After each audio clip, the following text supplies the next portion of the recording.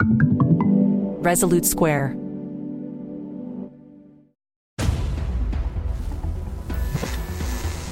There was also maintained what was called an enemies list, which was rather expensive and continually being updated.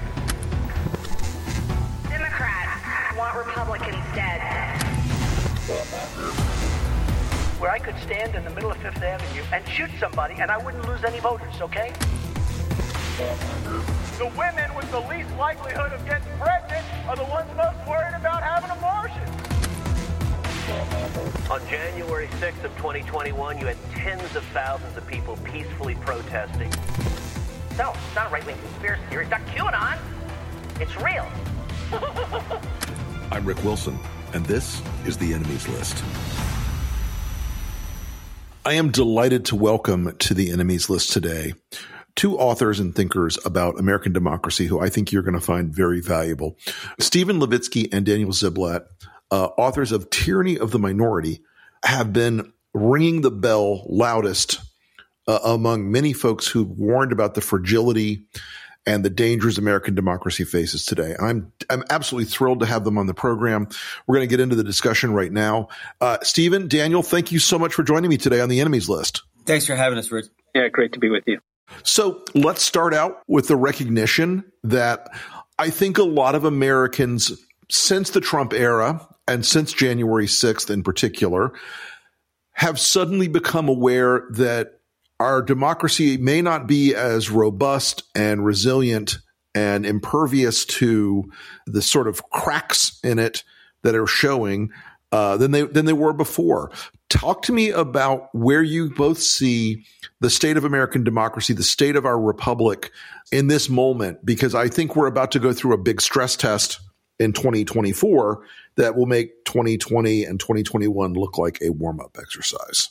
It may. I mean, I think it's obviously very important that Donald Trump was defeated and eventually removed from power in 2020. I don't want to understate the importance of that. We would be in much worse shape had he managed either legally or illegally to hang on to power. So the 2020 election and the turnover of power was extremely important. That said, I think a lot of Americans kind of breathed a sigh of relief after 2020, 2021 and kind of wanted to turn the page. And the fundamental problems that gave rise to Trump, that gave rise to 2020 and 2021 are still there. A radicalized Republican Party that continues, that no longer fully embraces the rules, democratic rules of the game, and a set of institutions that are protecting and encouraging that radicalization. And so until we get to the underlying problems of a radicalized Republican Party and institutions that empower it, we're going to continue to face crises, as you said, Rick. I think folks underestimate there was a part of the Republican Party in 2015, 16, and maybe 17. And I used to talk to these people a lot. A lot of them were my former clients and friends. And it was this belief that somehow there would be some normative forces in the Republican world that would constrain Trump's behavior, that would dial him back, that would pull him back from the brink. And those were all complete delusions. That was magical thinking. Talk to us a little bit about how all the sort of guardrails have disappeared from what was a party that once was dedicated to limited government and individual responsibility and has transformed itself into sort of the cheering section for a wannabe authoritarian. Yeah, so I would say, I mean, there's a couple of things going on here. I mean, one, with all political parties, there's multiple strands within it. I mean, within the Republican Party, there has always been and especially before 2016, and if you think of the presidential primary process and Republican presidential primary process, there was always a kind of extremist fringe. But, when it came time, to choose the candidate for office, these forces were generally sidelined. I mean, what happened in 2016 was that seemed to no longer be possible. In our previous book, How Democracies Die, we described this process of kind of failed gatekeeping, where political leaders thought that they could kind of ride the tiger and stay in charge of it, but very quickly lost control of it. So that was a critical kind of feature of trying to understand what happened in 2016. And so just as there are extremist forces in every democracy around the world, there have always been, and even in the Democratic Party, if you think back to the kind of Jim Crow era as well. But in the Republican Party before 2016, these forces were there, but the party leaders lost control, and that's what makes the U.S. different from a lot of other democracies. Is that these fringe elements are in charge of one of our major parties, and it's hard, as Steve was saying, to maintain a democracy when you have one political party, only one political party committed to the rules of the game. So increasingly, we see that the party leadership has as such as it exists, has lost control. It doesn't really exist anymore. And so one of the questions I guess we puzzle through a lot is why isn't, politicians want to win re-election. They lost the popular vote in 2016. They lost the popular vote and the presidency in 2020. And normally there's a kind of self-correcting logic to electoral competition. And that's the genius of democracy. That's the supposed genius of the American political system, is that you lose, you regroup, you put up a new front, you come up with a new set of ideas. And what we're puzzling through is why isn't that happening? Why isn't that happening to the Republican Party when, increasingly it's clear the Republican Party, lost this whole series of elections during the Trump era, regained the House in 2022, but, in a sort of disappointing fashion. And so what we are trying to is puzzle that through. And we think part of the explanation is that our institutions are set up in such a way that it's possible to win power without winning majorities. And when that's the case, you then you don't try to win majorities, and so you don't moderate to the same degree. So this is in some sense the kind of one of the central theses of our book that we can elaborate. I do want to talk about that because in about 30 states in the country where Republican, and there are some Republican states that are just Republican states. They are the demographics, the population, the culture. They're just hard red states. But there are about 27 to 30 of these states where they should be a lot more balanced than they are electorally. So talk to us a little bit about why the incentives of Republican control of these states, including redistricting, judicial selections, a use of executive power, et cetera.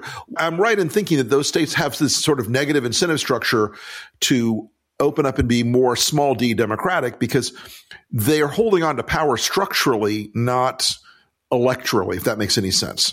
I think there are more than one thing going on. The activism, the sort of beating heart of the Republican Party, certainly the activist base is quite Trumpist, certainly ever since the rise of the Tea Party.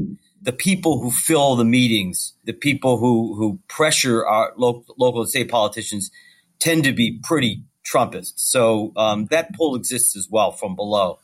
But, it's a lot easier to hang on to power through what you call sort of structural mechanisms rather than building broad coalitions. As Daniel said, if you don't have to go out and win popular majorities and there's a shortcut or there's an easier route, you're going to do it. And for now, I mean, this may be very destructive in the longer term, but for now, Republican leaders, whether it's in Wisconsin or in the U.S. Senate or at the national level, are kind of taking the easier route. Yeah, I mean, I can say this from some experience on my part, particularly in the state of Florida, where I've done politics my whole adult life. The plan to take over what was a blue state, became a purple state, and transform it into a red state has never depended on getting a majority of the voters to follow along. It has been dependent on building the structures of money, political capacity, and operational political capacity at redistricting, which has been one of the greatest success stories of the Republican Party nationally in terms of corroding fair elections. It's rarely been about persuasion. It's rarely been about drawing people into a set of ideas or ideals. Is one of the big incentive structures here? I mean, look, the Republican Party used to be comprised of the traditional three legs of the stool: individual liberty, free market conservatives, social conservatives, and foreign policy conservatives. And now it seems to be comprised of a sort of nihilist caucus of people who want to burn down systems, norms, institutions, money people who, basically only are there for the tax cuts, and social conservatives are still sort of playing a key role there. How does a movement like that sustain itself over time without going down this path of sort of authoritarian abuses? You just answer the question. I mean, that is the only way to go if you are going to have this agenda, this three-legged stool that can't win majorities. I mean, the only way to win power is to either construct or leverage existing institutions that can propel yourself into power. I mean, we come to this partly. Both Steve and I, we spent our careers studying other democracies in other parts of the world. I spent a lot of time studying German conservatives in the 19th century. Who are these, aristocrats, the East Prussian Junkers, who were, really opposed to democracy. But there was a kind of famous slogan, actually, that the German Conservative Party used at the time, because this aristocratic party can never win majorities, but they controlled the political system. And so at one point they had this slogan: we don't want to be we want to be a small but powerful party. We want to be a small but powerful party. The only way you can be a small but powerful party is if you are working in an authoritarian system. So this is something that has happened before in history. That political parties, again, they're interested. People want to gain power, and so you use the institutions that are around you. And at the national level, at least, it's very easy to win win the presidency without winning popular majorities. You can control the Senate without winning popular majorities. And then also, as you're describing at the state level, this may be a little more difficult, but it's, I think that this is also happening at the state level through, gerrymandering and, take Wisconsin, where the Republican Party is able to have supermajorities of the seats in the state legislature without winning supermajorities in the public. In any statewide office, they really have struggled to win majorities. And so these institutions are the crutches upon which they rely. And then this kind of has this feedback effect where this reinforces the most extremist forces in the party. So that's again why we come back to the kind of institutional diagnosis of what's gone wrong. And until we address that, we're going to be facing this kind of this unholy amalgam that you just described.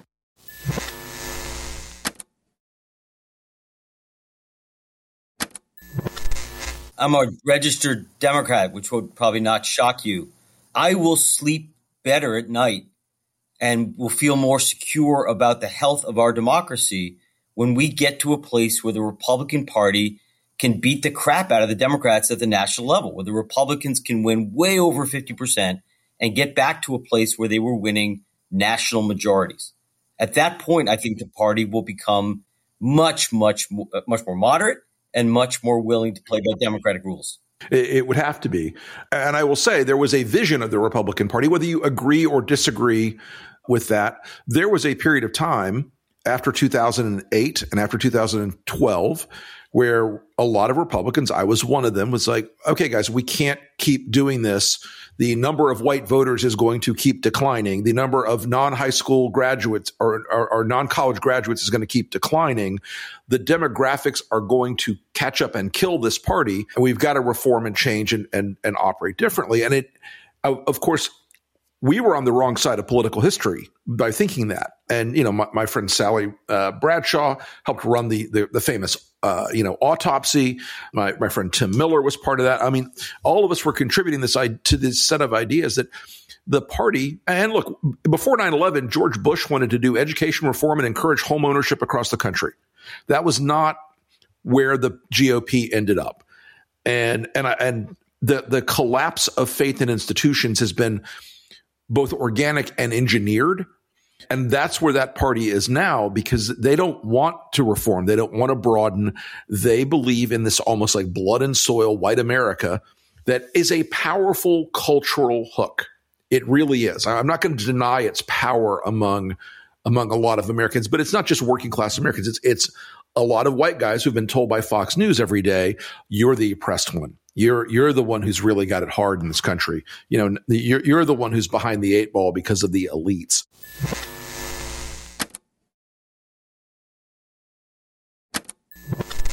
When you look at collapses of democracies, where would you say we are on that spectrum right now? We're a strange case in that U.S. has a lot of things going for it. U.S. democracy is not easy to kill. And so I think it's still very unlikely that we consolidate an autocracy of the kind that we see, say, in Russia or even in Hungary, because the opposition forces, the small d democratic forces led by but not limited to the Democratic Party, are quite strong. They're well financed, they're well organized, they have a lot of strength in the media, and we also continue to have some very strong institutions, a still independent judiciary, federalism, a strong legal system. So what I think we are headed into, and we've already headed into, and you hinted at this as well, Rick, is a period of very rough waters, of instability, of sliding in and out of crisis. There may be short periods of authoritarian rule. There may be some violence. So this could be a very ugly period, but I think it's unlikely that we would consolidate into an autocracy. And that's where the United States is a little bit different from, say, Spain or Chile and or Germany and Italy, other regimes that we talked about that really collapsed into full-scale authoritarian rule. Yeah, so I mean, and sometimes people misunderstand Steve's diagnosis as like optimistic or good news. We're not going to look like Russia. We're not going to look like Hungary. But this is a disaster. I mean, let's be really clear about what this means. I mean, first of all, the massive social instability, violence that we're, I think, already seeing. I mean, there's sort of no reason to think it's going to end anytime soon. What this means for our politics and our ability to address public policy problems. I mean, let's just imagine, trying to deal with gun control or deal with, climate change or deal with, any of the major pressing issues. You pick your issue. If you look at the House of Representatives today, this is it. I mean, we're in it. I mean, we have complete inability to function. And, there'll be moments, like I think President Biden came in and was able to get some stuff done. And so there'll be moments of kind of success, but there'll be moments of crisis. In the next Supreme Court nomination process is going to be a disaster. And so this kind of instability and sort of sense that we're always right on the verge of crisis. I mean, that feeling that we all have of looking forward to the 2024 election and thinking, my God, what can go wrong? That takes a toll on a democracy, and that takes a toll on a society. And, it's not the kind of society that I think any of us want to live in. It's not the kind of democracy that we imagine that we all deserve. And so that's, we need to really take that seriously. It's not a rosy picture at all.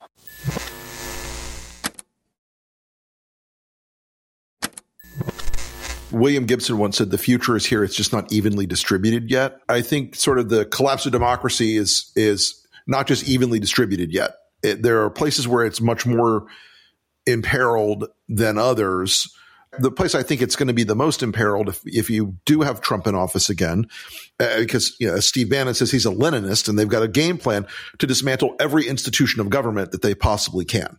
They want to break it as thoroughly as they can, eliminate any kind of civil service, eliminate any kind of independence from the central authority, which is one of those hallmarks of authoritarianism is that the dear leader runs everything. I won't go so far as to say it's the sort of a North Korean model, but it is a very centralized Soviet style model almost, where you would have concentration of power among a very limited number of individuals. Not to put the world in too dark of a light. How do you think America can strengthen its democracy? How do you think we can sort of rebuild some of our resilience and refocus on preserving some of the things that make us one of the oldest and best functioning democracies in the world, although it may not always feel that way? Well, we lay out 15 proposals in the final chapter of our book that are aimed at effectively democratizing our democracy. And before jumping into them, let me just make a broader point, which is that the era that we've all grown up in, the last 50 years, has been an era of almost total non-reform, where even the idea of constitutional change, constitutional amendment, has kind of been considered ridiculous. It's been off the table. But that's actually not true for most of U.S. history. From the very beginning, from the time our Constitution was written, American leaders and activists have been discussing, debating, proposing, pushing, finding ways to make our political system more democratic, make it better. It began with the Bill of Rights, continued with the Reconstruction reforms, with the expansion of suffrage, with the progressive era reforms, the reform where we began to the amendment that allowed us to directly elect our senators rather than have them indirectly elected. For most of our history, we have been gradually pushing to make our system more democratic. And we've stopped doing that. We've stopped doing that work in the last half century. And so what we are calling for, and democracies need to do that. They need to update. Sometimes they learn from other democracies. Sometimes they change to adapt to changes in society, changes in the world. So we've got a very good constitution, a constitution that has served us well, a constitution that should obviously remain in place, but that could be amended to make our system more democratic. And so, for example, we call for elimination of the Electoral College. We are the only presidential democracy on earth where the loser of a presidential election can become president. That's a real problem. We also call for a set of reforms that are not constitutional, but that involve some important changes in our political system, the elimination of the filibuster. For no other established democracy has a supermajority rule for passing regular legislation, right? A majority in the legislature should pass regular legislation. And we also call for a set of reforms making it easier to vote. Most democracies, voting is a core part of modern democracy. In most democracies, the government thinks it's a good idea that people vote and takes a number of steps to facilitate voting. So people automatically become registered when they're 18. Some countries make it mandatory to vote. It's seen as a civic obligation. But elsewhere, it's people are registered when they turn 18. People vote on a Sunday or a national holiday. It's made easy to vote. And so the idea that it's actually that there are obstacles to voting, that it's hard to vote, is it's just antithetical to democracy in our view. So we call for a set of reforms to make it easier to vote. That's a few. There are more. Yeah, I was just going to say, I mean, a couple of things about this. One, your listeners might be listening, this sounds really radical. This is impossible. Isn't this scary to dismantle these institutions we've come to rely on? And one of the points, when we look at other countries around the world, that, often there's great fear of institutional reform, but, when countries got rid of the Electoral College in other places, or let's say eliminated upper chambers, I mean, that's not something we're at all calling for. People, sort of thought, well, this is going to bring our system to an end. And often, it was sort of a big, nothing happened afterwards. I mean, the democracies only became stronger. I mean, so some of these things that we've grown accustomed to, obviously a lot of our institutions are worth preserving and defending, but there's some things that can be changed and, and the world may continue to go on and actually work better. And so, I mean, Steve made the point, this makes our system more democratic. I would say there's also two other payoffs to kind of engaging in this kind of thinking and sort of beginning to discuss these kinds of reforms. Number one, there's a great disaffection, and there's a sense that our political system is frozen. We can't get anything done. And I think the idea that we can change our own system, that we can make our system work better, in many ways, I think can reinvigorate our democracy. I mean, give a greater sense of vitality to our democracy. And then the second point is that these reforms, we think, also have the potential to help transform the Republican Party. I mean, we've just been describing how all of these crutches are things that exist in the current system, are the things that are contributing to the radicalization of the Republican Party. And so we're interested in these reforms, not because it helps one party or another, but because it introduces a kind of fairness to political competition that I think at the end of the day will give rise to two parties that have to win majorities. And if they have to win majorities, they will have to moderate, and our political system will just simply work more effectively. As much as I've been in the odd position the last few years of supporting a Democratic president, I think Joe Biden's been a fine president given the circumstances. I do think the country needs a center-right party. I would love a party driven by that, Burkean fierce love of liberty and all those things that I once as a Republican believed in, the individual liberty and free markets and rule of law and constitutional adherence. I think all those things could and should be present in our politics. But right now, there's a party that's driven by racial animus and, an obsession with power that is not just unseemly, but I think in defiance of the best examples America has set over the years when we've done the right thing. The peaceful transition of power was one of our fundamental things. We'd never crossed that red line until 2021. And I still go back and I look at that moment as we were very much teetering on the precipice that day. My question is, in a sort of long-winded way, are you more worried about a slow corrosion of rights, liberties, norms, institutions, or a sudden shock? Because I've made this case before. It's sort of counterfactual, but if the mob had found Mitt Romney that day, or Nancy Pelosi, or Mitch McConnell, or anyone who wasn't a hard Trumper, and killed them, I honestly believe that the country would have basically collapsed as a nation. I think we would have ended up with Trump being able to engineer holding office. I think there were a bunch of Republican senators who were playing wait and see that day. And so my question is, are you worried more about the slow erosion and corrosive nature of the anti-democratic movement? Or do you worry about, I hate even using the word coup, but some sort of shocking event, some sort of inflection point where violence and political chaos breaks us more fundamentally?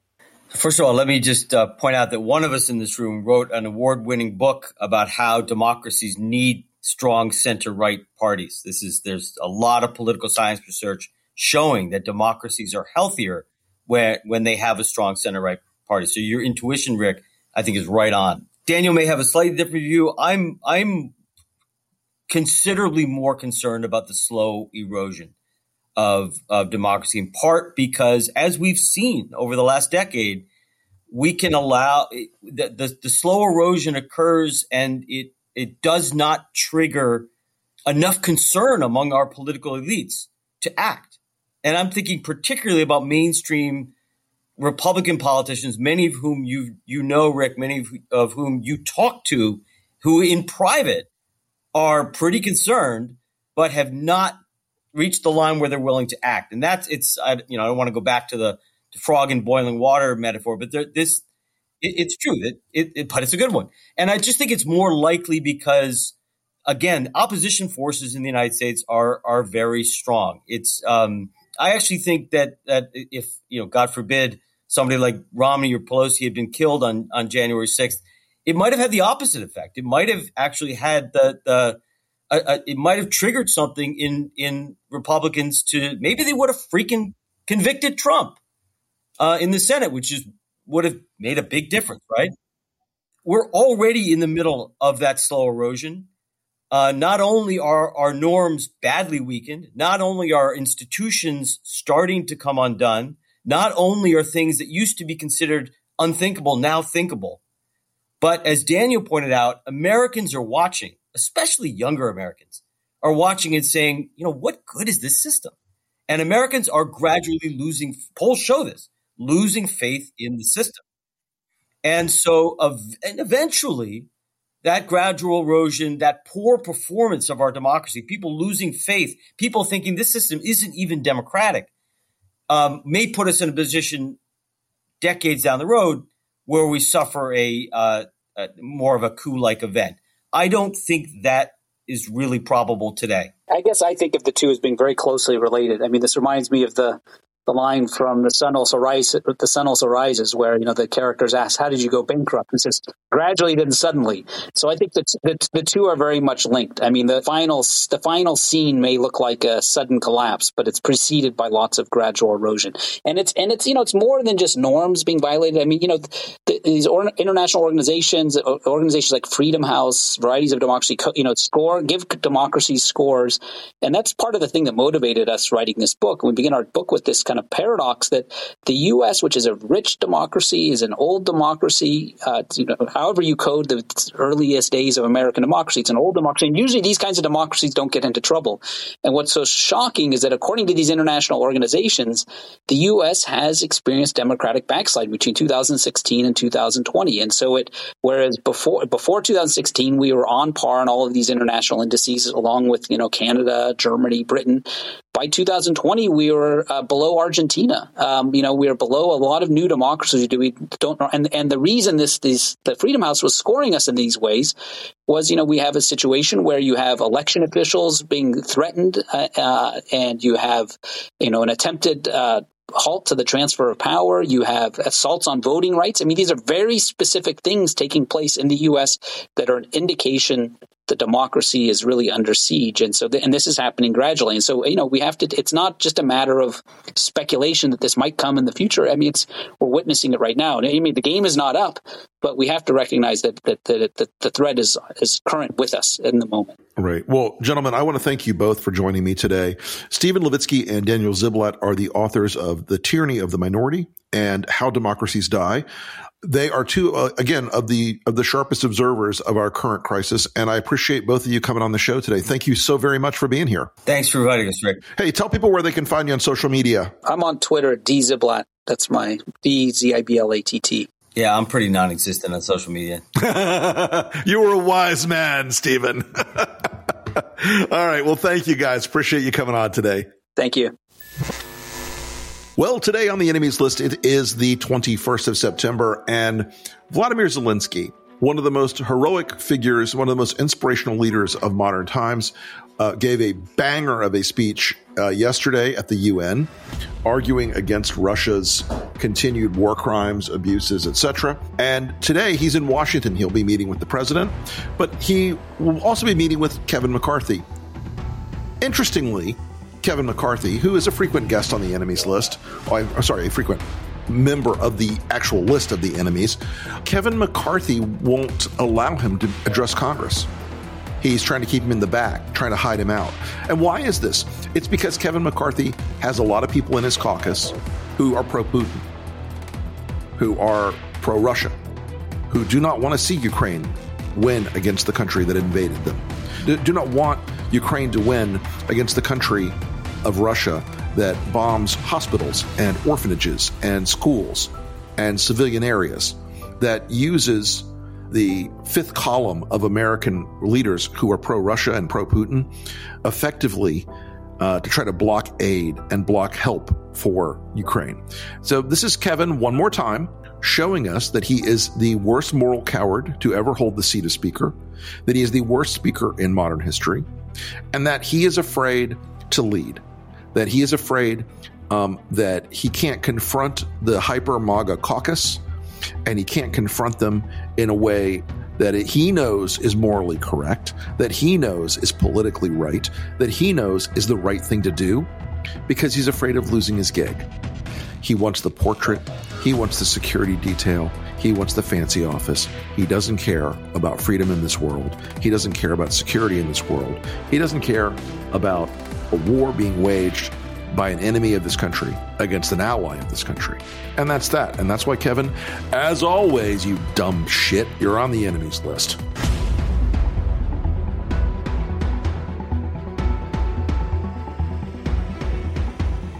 Thanks again for listening to the enemies list. If you have any comments, questions, or if there's someone you'd like to hear on the podcast, hit me up on Twitter at @TheRickWilson. Thanks again for the wonderful support you've shown the pod. We're growing fast. It really helps if you will share this with your friends, your family, and anyone else who, like us, is trying to save democracy.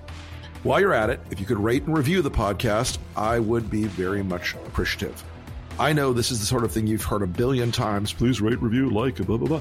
But you need to do it. It really does help us a lot. We are slaves to the algorithm, my friends. And if you do this, it will help get the pod out further. Anyway, thanks again for listening. I'll see you next time. And remember, whatever you do, stay off the list.